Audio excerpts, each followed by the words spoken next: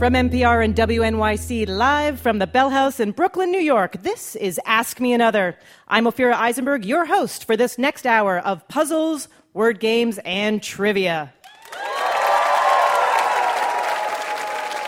Welcome to Puzzle Land, people. I hope you're as happy to be here as we are, because coming up, we'll sing some songs you've heard on television, we'll find out that celebrities have evil twins in other countries, and we'll talk about how life isn't fair.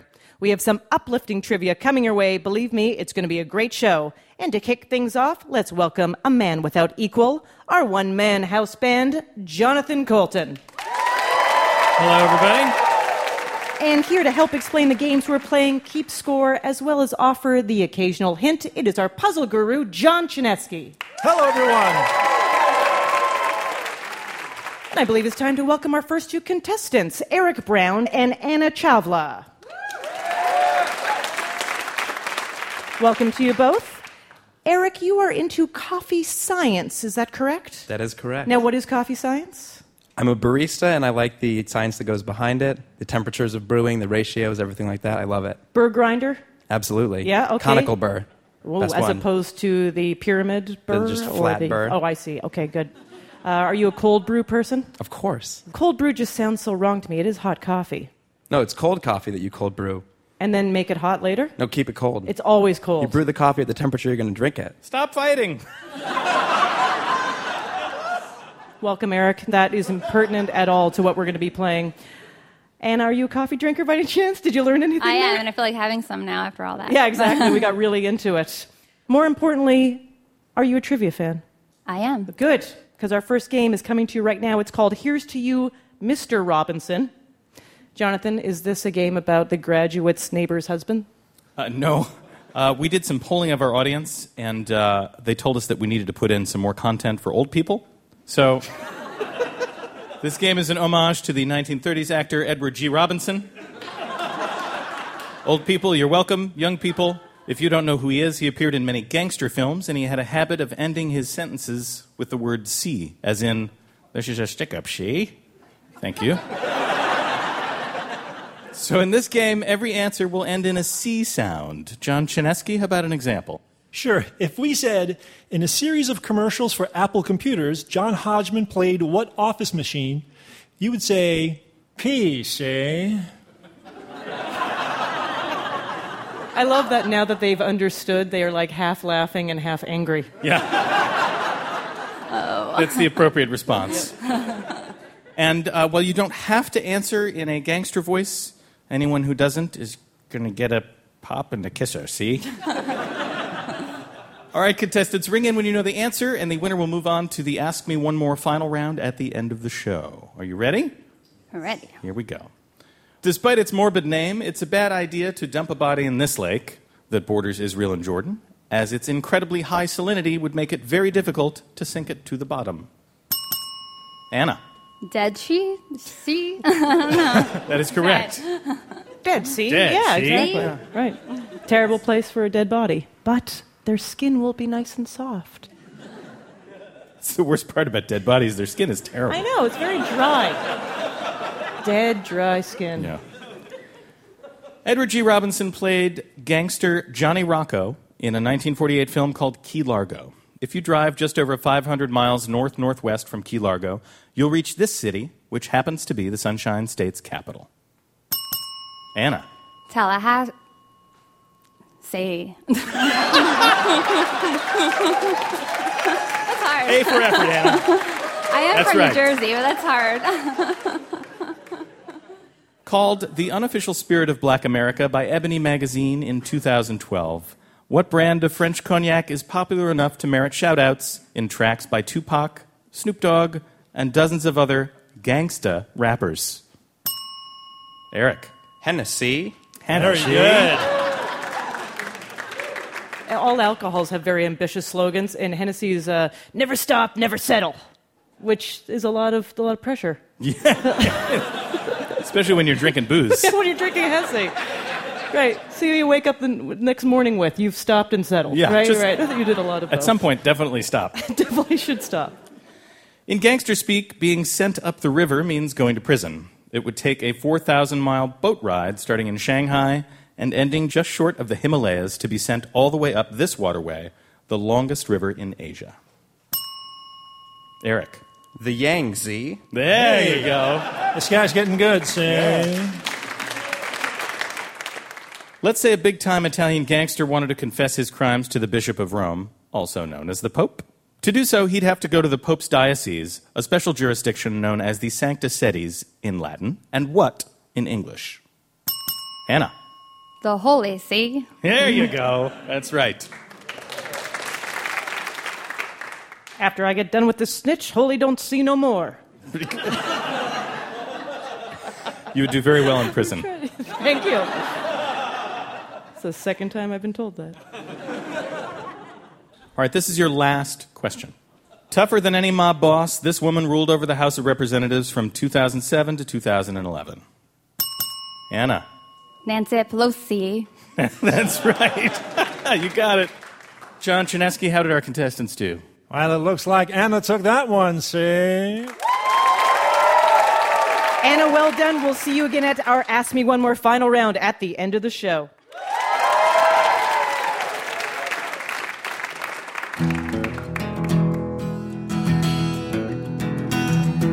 We'd like to know a little bit about you for our files.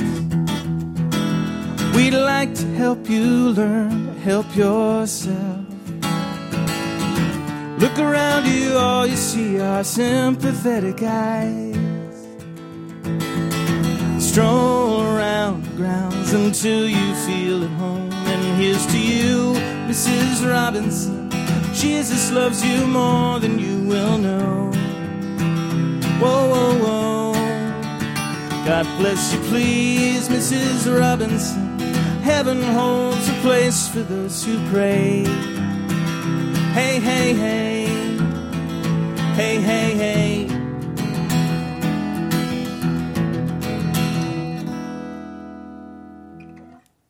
Jonathan Colton.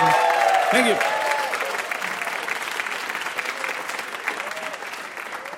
On stage right now, we have Kim Roth and Ryan Hyde. Kim, do you ever have people telling you that you look like a certain celebrity? I've had Kate Winslet twice, but I see it not at all. Kate Winslet not twice? at all. I can kind of see that. No. Yes, yes. Ryan, how about you? Have been told anyone that you look like? Lawrence Fishburne. Lawrence Fishburne. I know. It is striking. You can see it. Yeah, it's the eyes. So this game is called International Doppelgangers. So there are plenty of celebrities who are known throughout the world, but you might be surprised to learn that some countries have their own versions of these well-known personalities. Puzzle guru John Chinesky, how about an example? Did you know that in Buenos Aires, there's a very funny actress and writer who had a hit TV show called Treinta Rock? Her name's Argentina Faye. It's going to be okay. It's going to be okay. Stick with me, contestants. I'm walking you through this. So in this game, you're going to combine the name of a country with the name of a celebrity. Okay? And the big hint here is that the country is always going to go first, like Burkina Faso Fear Eisenberg. See? Easy. And the last name will always be the celebrity's last name unchanged. Our radio audience can't see it, but these contestants look very confident right now. Let's play. To be or not to be a porn star, asked this actor in his breakout role in Boogie Scandinavian Nights. You can do it. We'll talk it through together.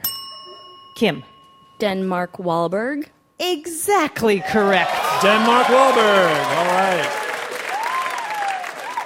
This celebrity lookalike hails from the Andes Mountain and is a real drag queen. Kim. Peru Paul. Peru Paul. Peru Paul.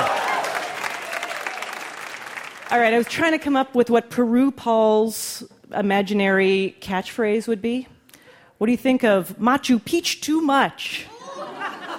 No? How about at the end of Drag Race in Peru, Paul, he would be, I'm sorry, you have to go alpaca your bags. No? I only have 40 more. This actor has portrayed everyone from Oscar Schindler to a Jedi Knight, and can trace his lineage all the way back to Genghis Khan. He's in Ulaanbaatar, somewhere between Russia and China. Kim. Mongolian Neeson? Yes!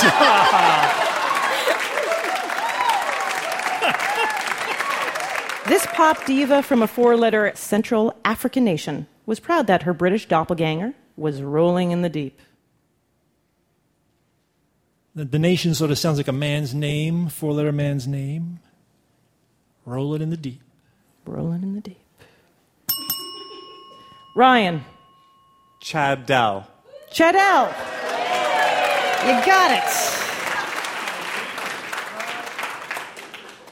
This is your last clue. Okay. I know. Get excited. You've got a friend in this Persian songster who is also a favorite of his nation's short people. Persian songster. He wrote a lot of movie songs. That is a darn good hint. Toy Story 3. That's not how the songs go. It's Kim. Randy Newman? Randy Newman is right. John Chinesky, how did our contestants do? You know, they scored some decent points, I gotta say, but Kim did better. Kim wins the game. Way to go, Kim. Huge round of applause for that super hard game. And Kim, we will see you at our Ask Me One More final round at the end of the show.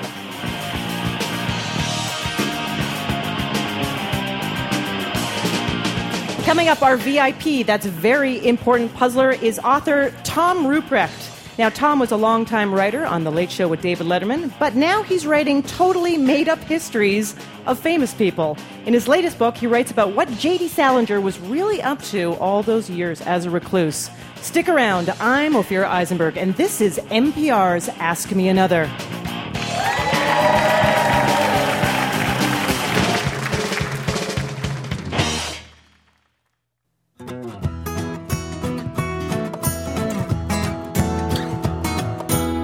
You're listening to Ask Me Another from NPR and WNYC. I'm Ophira Eisenberg. Coming up, we'll meet some characters in search of their author. Plus, we'll put the writer Tom Ruprecht in the puzzle hot seat. But let's welcome our next two contestants, Ben Kopish and Dominic Clark. Hi there. Hi. What I do know about both of you is that you're both television junkies. That's correct, yeah. Okay, so Ben, what's the last series you binge-watched? They're about 6 at a time. Really? But yeah. My girlfriend and I recently caught up on Breaking Bad. I was all caught up, but I rewatched it with her. I understand. I'm that. That's yeah. very sweet. Exactly. Yeah. Dominic, how about you? Orange is the New Black. Orange is the New Black. Brilliant. This game is called Idiot Jukebox. It's a music game, sort of, I take it. Right, Yes, Jonathan? yes, that's right. I'm going to sing a few tunes that have famously appeared on television shows, but were not the theme songs to those shows. These are songs that were performed by characters on the program. All you have to do is tell us the name of the show. For example, I think I love you, so what am I so afraid of? I'm afraid that I'm not sure of a love there is no cure for. Of course, that was I Think I Love You, performed by David Cassidy on the sitcom The Partridge Family. So ring in when you know the TV show. Yes? I'm a big Cassidy fan. Oh, so who isn't? Do that one again and I'll get it right. Okay. I feel like that would be unfair. So just ring in when you know the TV show that spawned each song. The winner of this round will move on to our Ask Me One More final round at the end of the show. Ready? Smelly cat, what are they feeding you? Smelly cat, it's not your fault. Ben. Friends. Friends is correct.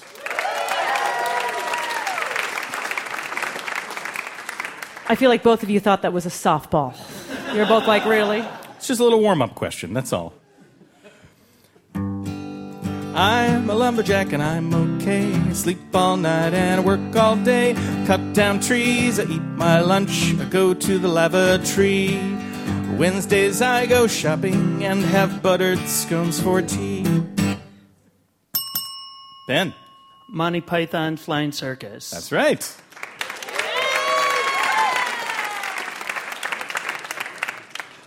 Day man, fighter of the night man, champion of the sun, you're a master of karate and friendship for everyone. Ben. It's Always Sunny in Philadelphia. It sure is.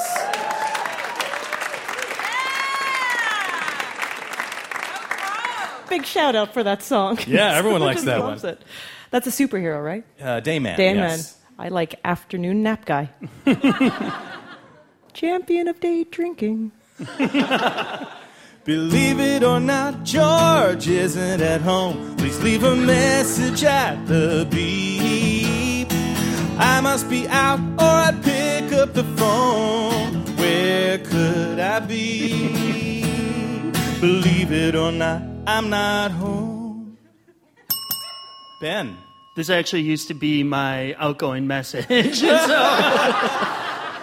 I was thinking about changing my name, which is really weird because I loved it so much. Seinfeld. That's right. You were thinking of changing your name to George Costanza, is that right? Just the George part. Costanza's too hard to spell. I have enough difficulty as it is, so. With Ben? Yeah. Just overall. So, that's amazing. One small change at a time. That's all I really need. Amen, brother. Thank you. Come on, Jessica. Come on, Tori. Let's go to the mall, you won't be sorry. Put on your jelly bracelets and your cool graffiti coat. At the mall, having fun is what it's all about. Haven't done my homework yet. You know how my parents get. Let's go to the mall today. Ben. If I get this right, I'm going to feel really bad about my life. How I Met Your Mother. Oh, congratulations. Yeah. Thank you. I need a support group now. It's nothing to be ashamed of. I should go outside. You should at least put your TV out there for a while. Okay, this is your last clue. When it's time to change, then it's time to change. Don't fight the fact, come along for the ride. Don't you see? When it's time to change, you've got to rearrange who you are into what you're gonna be. Sha-na-na-na-na-na-na-na, sha-na-na-na-na. Ben is shaking his head. He's so ashamed. He's mad. Brady Bunch. Yeah. Hi, Mom and Dad. I'd just like to say I'm sorry. John Chinesky, which contestant should be most ashamed of themselves? I'm afraid I've got some bad news for Ben. Sorry, Ben, you won that game handily. Well done. Dominic, thank you so much. Ben, you'll be moving on to our final round at the end of the show.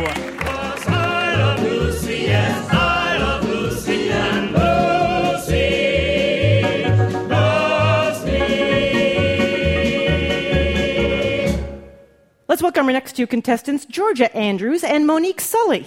Hi. All right, Georgia, Monique, we're going to break it down. Let's get real for a second. I just want to know, what about life is not fair, Georgia? Ooh. I don't know. There's an expression, fair only happens in Iowa in the summer. Ah, nice. Oh, That's really my comment on fairness. Yeah. That's beautiful. Monique? Toe cleavage. I have a problem. You have a problem with toe cleavage? I do. Now, some people are attracted to toe cleavage, like, especially. Do you know that? I am aware. You've been in that situation. I learned it the hard way. Right. Yeah. See, life is not fair, is it? Our next game is called That's Not Fair, because history is filled with horrible snubs, cons, cheats, and other assorted injustices. So in this game, we'll be asking you about some of the wretched souls who didn't deserve the hand fate dealt them. So ring in when you know the answer. I know, it's a bit of a sad game. For example, Elizabeth Maggie felt that private property was unfair. So in 1904, she created a little board game called The Landlord's Game to illustrate how property owners were gouging money from their tenants. Well, guess what? 30 years later, Parker Brothers released a brand new board game that strangely resembled Maggie's game. They paid her eventually $500 for her patent, no royalties, and hush-hushed her contributions to what classic board game? Monopoly. Interesting thing to do in a game called That's Not Fair. Georgia rung in and Monique answered, so I don't... Right. Sort of embodied the theme. I can't say that I didn't appreciate that on some level. I know, it's that terrible story. Poor Elizabeth Maggie had to live on Baltic Avenue in a little tiny plastic greenhouse. It's the worst avenue. It's the worst avenue. Of all the avenues, that's the worst one to live on. Despite being one of the most renowned artists of all time, this man sold only one painting during his lifetime. It was called The Red Vineyard, bought for 400 francs in 1890. He would pass away just a few months later at the age of 37. Who was this tortured master? Georgia. Van Gogh? That's right. In what some critics feel was the worst decision in Oscar history, and that is saying something, the film Goodfellas did not win the 1990 Academy Award for Best Picture, nor did Martin Scorsese win Best Director. What film and what director won instead? Monique. Dances with Wolves, Kevin Costner. You are correct. Yes, very nice. Yes. On Valentine's Day, 1876, two inventors filed patents for the same piece of technology within hours of each other. One of them was Elisha Gray, who did not receive the patent. What famous inventor beat Gray, got the patent, and launched a communications empire? Georgia. Thomas Edison?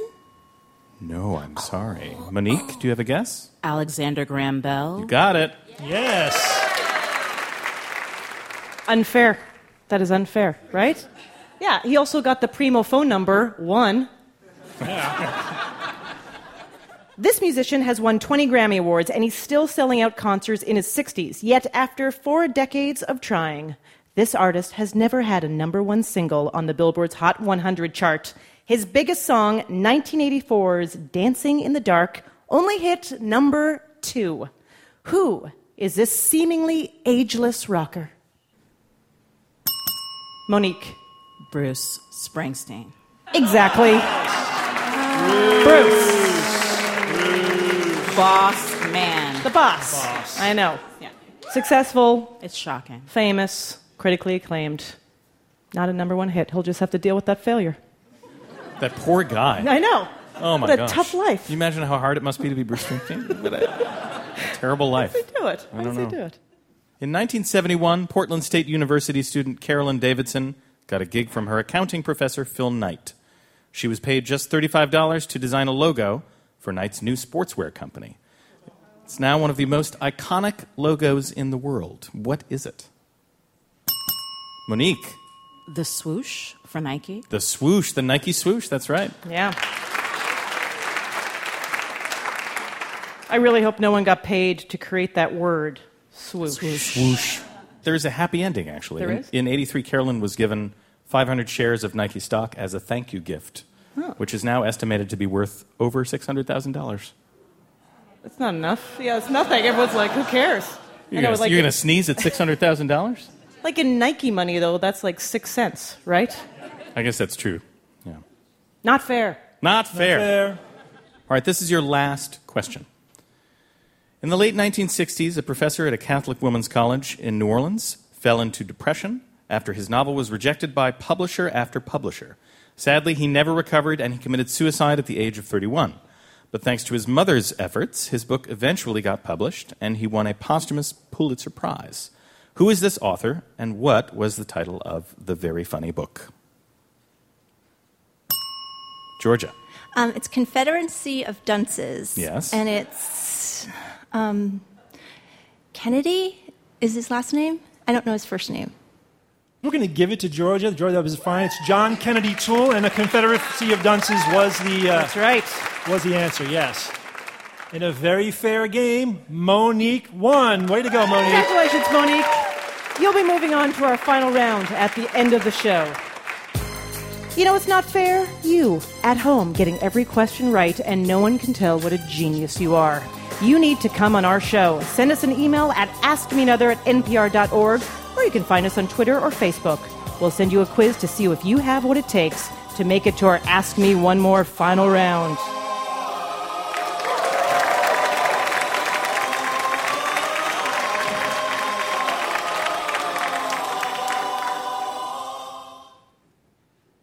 If you're just tuning in, you are in the middle of Ask Me Another. And let's say hello to our next two contestants, Marcia Attilio and Amanda Strogoff.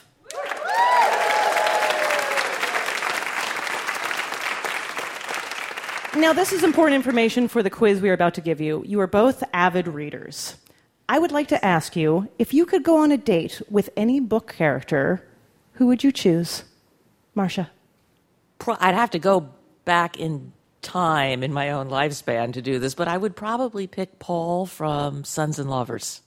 Oh, nice. Now, do you say you're going back in time because you read it a long time ago, or are you thinking back? Are you actually going, well, I'm married now, so back when I was single, because even you don't read cheating? You don't cheat read? Is that what that's called? My husband is in the audience. Oh, yeah. But also I would need to be younger. You would need to be younger. Oh, I get it. Very good.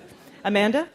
I feel like this is weird, but I very recently read Silver Linings Playbook. I have not seen the movie, but it would be very interesting to date... Bradley Cooper? I get it. I play for the other team, Ophira. It's what's her name, Tiffany? Oh, okay, yeah. Also, Jennifer Lawrence? Either way, man, that is a win-win. I think anyone with that choice would pick either team. So this game is called 3 Characters in Search of an Author. In case you're wondering, yes, of course, that is a reference to Luigi Pirandello's absurdist play, 6 Characters in Search of an Author. This is NPR. In this round, I will give you 3 character names from different works by the same author, and you will have to tell me what author created all 3 characters. Puzzle guru John Chinesky, how about an example? If I said Legolas, Tom Bombadil, and Bilbo Baggins, the creator of all these characters would be J.R.R. Tolkien. So ring in as soon as you know the answer, and what's unique in this game is you can ring in as soon as you know the answer. You don't have to wait for me to finish. Here we go. Gertrude McFuzz, Horton, Sam I Am, Amanda. Dr. Seuss. Correct.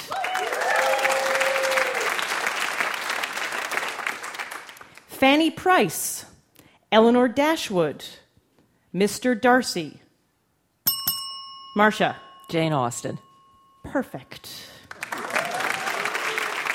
Are you a fan of the zombie version? I've never read the zombie version because I'm not really a Jane Austen fan. Oh, interesting. We'll have to edit that out because we'll get letters. Oh, but, no, sorry. I'm just kidding. That. I'm totally kidding. I don't think Jane Austen wrote the zombie version. No. So no, she didn't. You could still not so enjoy far that. as we know. Hank Morgan, Pudd'nhead Wilson, Amanda. Mark Twain. Correct.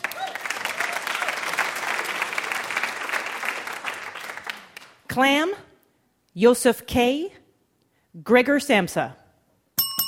Marcia. Franz Kafka. That is also correct. Nice little back and forth going on right here. Frederick Henry, Santiago, Jake Barnes.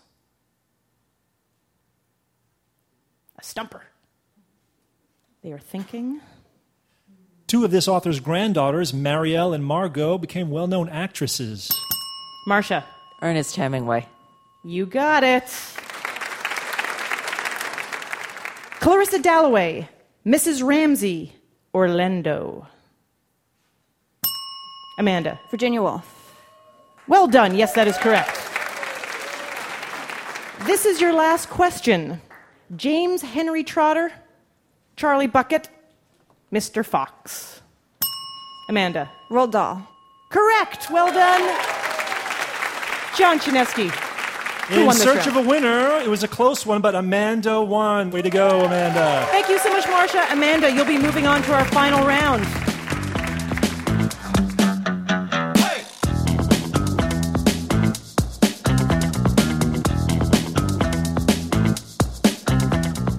Coming up, we'll find out from our VIP, Tom Ruprecht, what it takes to write the fake oral histories of J.D. Salinger and George W. Bush. Plus, he'll reveal how he worked his way up from the lowly intern to a big cheese writer for David Letterman. So stick around. This is NPR's Ask Me Another.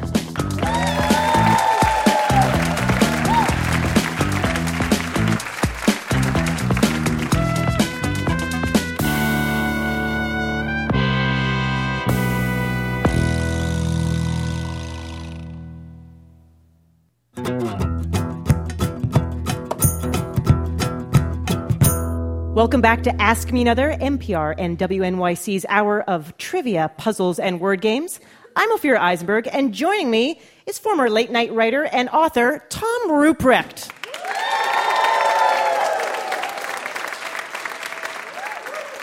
Welcome to Ask Me Another, Tom. Thank you for having me. Were you an avid reader growing up?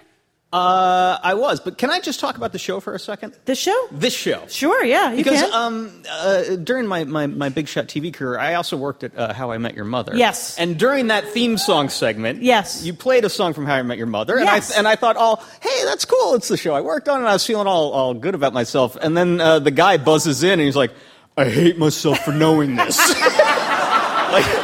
like as if he was watching porn.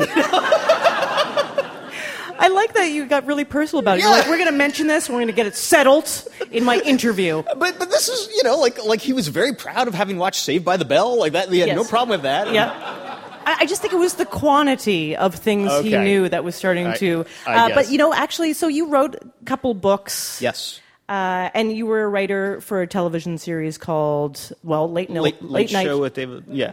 But you did not start as a writer, which, is that rare?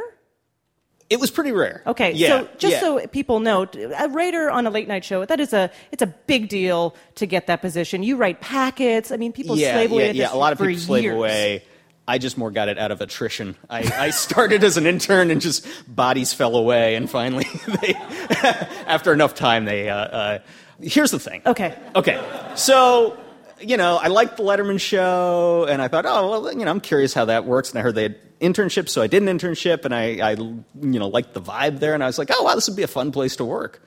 What I ultimately wanted to do is write, but the writers get fired a lot. And so then I was scared, because I had a normal job there, and I was What was your normal job? What is a normal job, by the way? I interned, then I was the receptionist, then I booked the human interest guests, and then I did research on celebrities. But then I started writing humor pieces for GQ and the New York Times, and folks at the show said, well, why don't you write here? And it worked out. Were you ever on camera or involved in any of the sketches? I used to be in a lot of sketches. Oh, yeah? Yes. Any one come to mind that I like failures? Any failures? Okay. Yes. Well, I have nothing but all right. You have nothing but failures? Yeah. Sounds like it from your resume. A lot of times on those shows when they do something in the audience, the people in the audience are supposedly just audience members. They're not really audience members. They're plants. Right. Okay. So there was a thing where Dave was going into the audience and he was going to talk to somebody, and it was me, and it was a whole big prepared comedy bit that was going to come out of it. It was important that I sit in one particular seat because there was going to be some special effect or something. And so the seat that they had mapped out turned out to be between a man and his wife. And Dave's about to come out for the monologue, and the guy goes, hey, would you mind just switching seats with me? And I said, oh, actually, I think I'm going to hang on to this one, And he's like, well, actually, but that's my wife. I want to sit next to my wife. I said, oh, yeah, but if it's all the same to you, I'd like to stay in this seat. And, he's like, well, it's not all the same to me. That's my wife. I want to sit next to her, and then he said, all right, fine, I'll give you $20. At that point, I decided I'll pretend I'm an obsessive fan, go the Mark David Chapman route. And I was like, oh, I love Dave, and I love this seat, and, the camera angle. And the camera angle. It's just so good. His nose looks so good from this. So I was like, I don't want to give up this seat. And so the lights go down. Dave comes out for the monologue. And I'm nervous because I'm about to be in this bit. And Dave starts doing the monologue. And the guy leans over and whispers in my ear, "You're an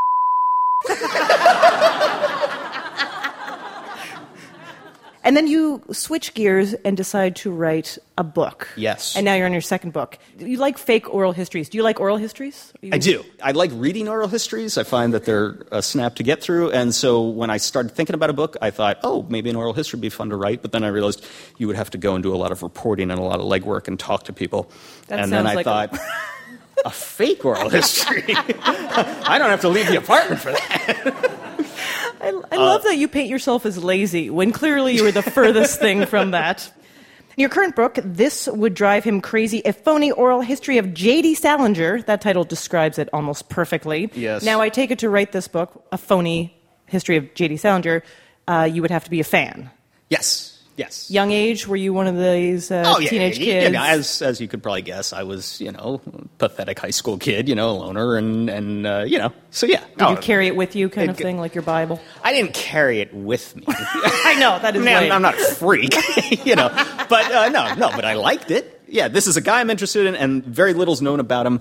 I have an empty canvas to just kind of go nuts with. Well, that's so interesting you say that, because that is true, but all of a sudden your book hits at the same time in the world as they're releasing new works that they found of his. There's like movies out. I know. There's some other books coming out. Did you know you were part of this trend? No, and the only thing I can figure out, I guess that the book just was so big, I mean, we're talking 50 Shades of Grey numbers. I mean, it's really big. And so, big fat Harvey Weinstein, I think, is eating his turkey leg, and he sees these numbers, and he's like, oh, my God, Salinger's in the zeitgeist, and so he rushes out this documentary, just trying to piggyback off my success.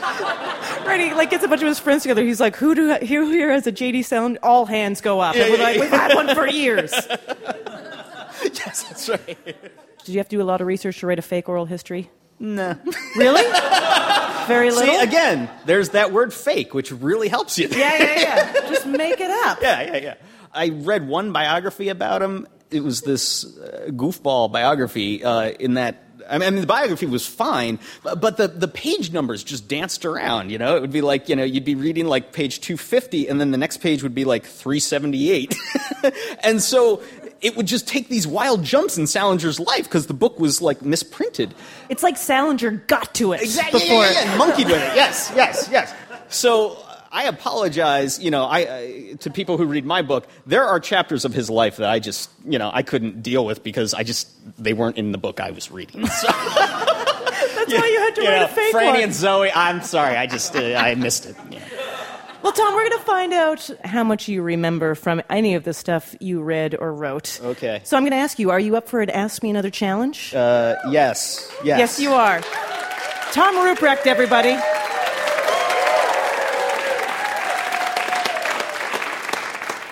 And for this game, we're going to welcome back Jonathan Colton and John Chinesky.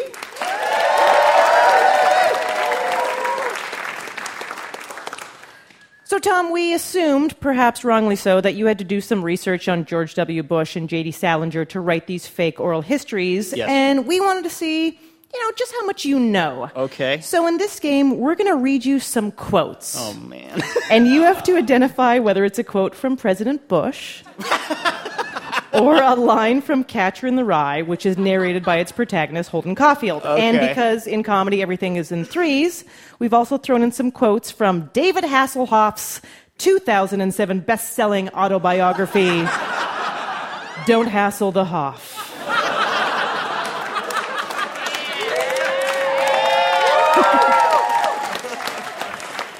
So if you get enough right, Mary Elizabeth Hardin from Madison, Wisconsin is going to win a special Ask Me Another prize. Okay, so the pressure is on. Okay. So you understand the premise? It's George W. Bush, Holden Caulfield, or David Hasselhoff. The big three. The big three. Musketeers. They're always together. Yeah. Here we go.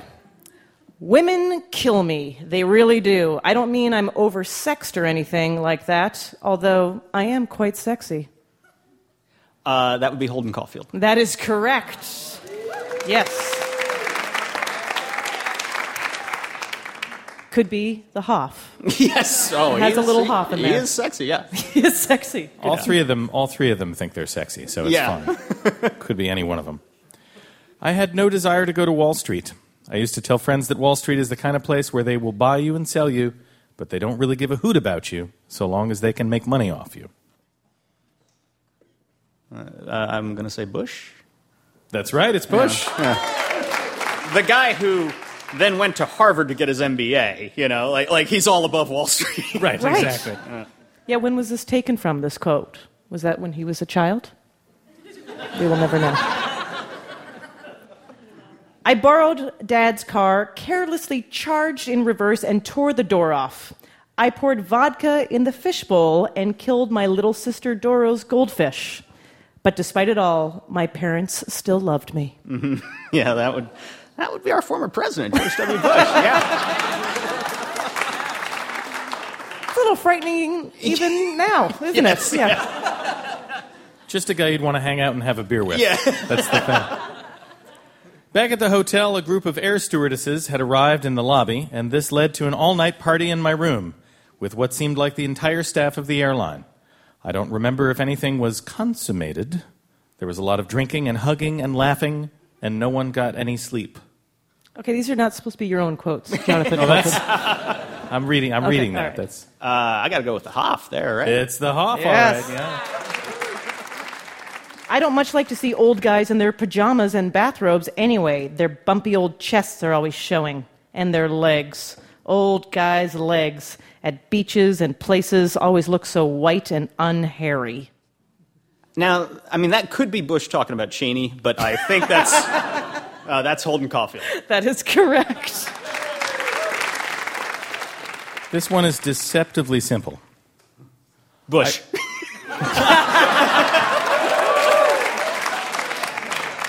I salute you, sir. That was a fine, fine joke. Well done. I went outside and screamed, "I am the Knight Rider! I am the Knight Rider! Get it together, man! You're here for a reason! Come on!"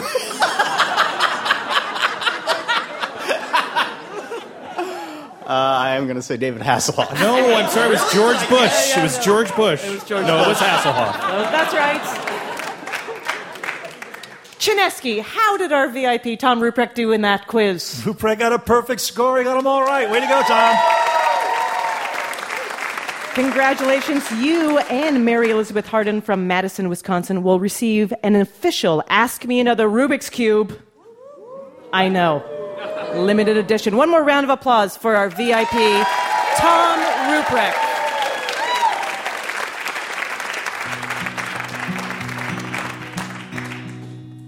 I'm your only friend, I'm not your only friend, but I'm a little glowing friend, but really, I'm not actually your friend, but I am.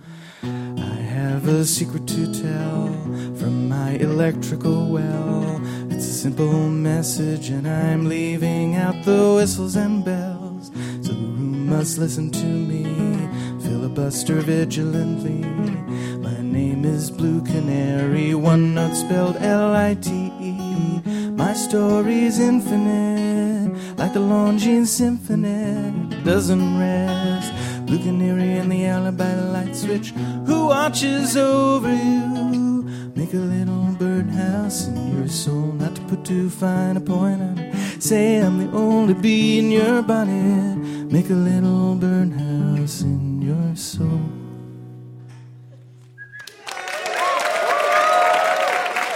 Jonathan Coulton. Now we're going to crown this week's grand champion. Let's bring back from Here's to You, Mr. Robinson, Anna Chavla. From International Doppelgangers, Kim Roth. From Idiot Jukebox, Ben Kopish. From That's Not Fair, Monique Sully. And from Three Characters, In Search of an Author, Amanda Strogoff. I'm going to ask our puzzle guru, John Chinesky, to crown our winner. This final round is called Solving with Ease. In this round, every answer is a word, phrase, or proper noun that contains at least 3 E's and no other vowels, not even Y. For example, if I gave you the clue, surf Tide and All are popular brands of this, you'd say, detergents. Now, we're playing this spelling bee style, so one wrong answer, and you're out. You'll only have a few seconds to give an answer. Last person standing is our grand winner. Remember, every answer will have at least 3 E's, could be more, and no other vowels. Here we go. Anna. It's a 2-word rhyming phrase for a minor car accident. Fender bender. Fender bender's right. Kim. This magazine is titled after the typical age of its young female readers. 17. That's right. Ben. In the 12 days of Christmas, it's the gift received on the 3rd day. 3 seconds. 3 swans a swing. I'm wrong. No, I'm sorry, Ben. Ben, just stand aside for a second. Monique. In the 12 days of Christmas, it's the gift received on the 3rd day. 3 French hens. 3 French hens is correct. Ben, thank you for joining us. And now just the ladies are on the stage. Amanda. Anne Sullivan taught her how to read and speak. Helen Keller. That's right. Anna. He's the black and white Looney Tunes character who speaks with a French accent. Pepe Le Pew. Oui, oui, oui, toujours. Pepe Le Pew. Kim. She sang Roxy in the movie version of the musical Chicago. All right, shaking her head. Let's see if Monique knows this. Monique, she sang Roxy in the movie version of the musical Chicago. Catherine Zeta-Jones. Not Catherine Zeta-Jones. Let's see if Amanda knows. Amanda? Renee Zellweger. Renee Zellweger is correct. We're going to say goodbye to Monique and goodbye to Kim. It's down to 2 people, Anna and Amanda. Anna, in the mid-'80s, it was the slogan for Wendy's yelled by a cranky old lady. 3 seconds. Where's the beef? Where's the beef is right. Amanda, wearing the number 2 on his pinstripes, he's the longtime shortstop for the New York Yankees. Derek Jeter. Derek Jeter's right. Anna, it's the green liqueur in a grasshopper cocktail. 3 words. 3 seconds. Let's see if Amanda knows. Step aside for just 1 second, Anna. Amanda? Is it creme de menthe? It is creme de menthe, and Amanda takes the game. Way to go. Thank you for playing, Anna. What a great round, Amanda. Congratulations. You are Ask Me Another big winner. Tom Ruprecht has agreed not only to give you a copy of his book, this would drive him crazy, A Phony Oral History of J.D. Salinger, but you also receive Tom's own copy that he spoke of, that real biography of Salinger that's got all the pages mixed up and stuff. So congratulations. Thank you. You're welcome.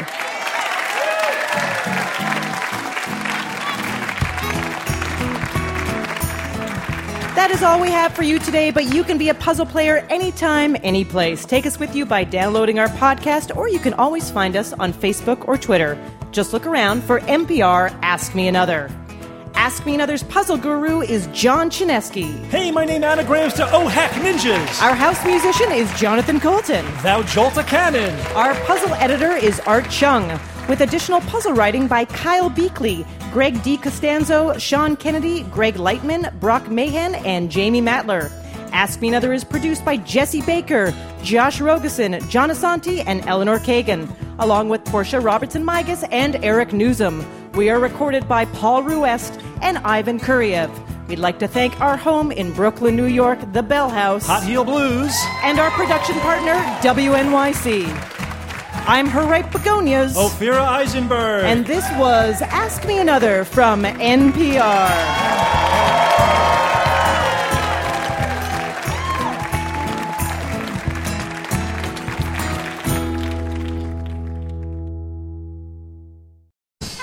I'm Ophira Eisenberg, host of Ask Me Another.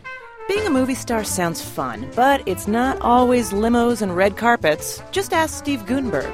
Oy vey, Dancing with the Stars. Oy vey? God bless them. I'm telling you, a lot of dancing. Oy. The star of Cocoon and 3 Men and a Baby, Steve Guttenberg, next time on Ask Me Another, NPR's hour of puzzles, word games, and trivia. Game on.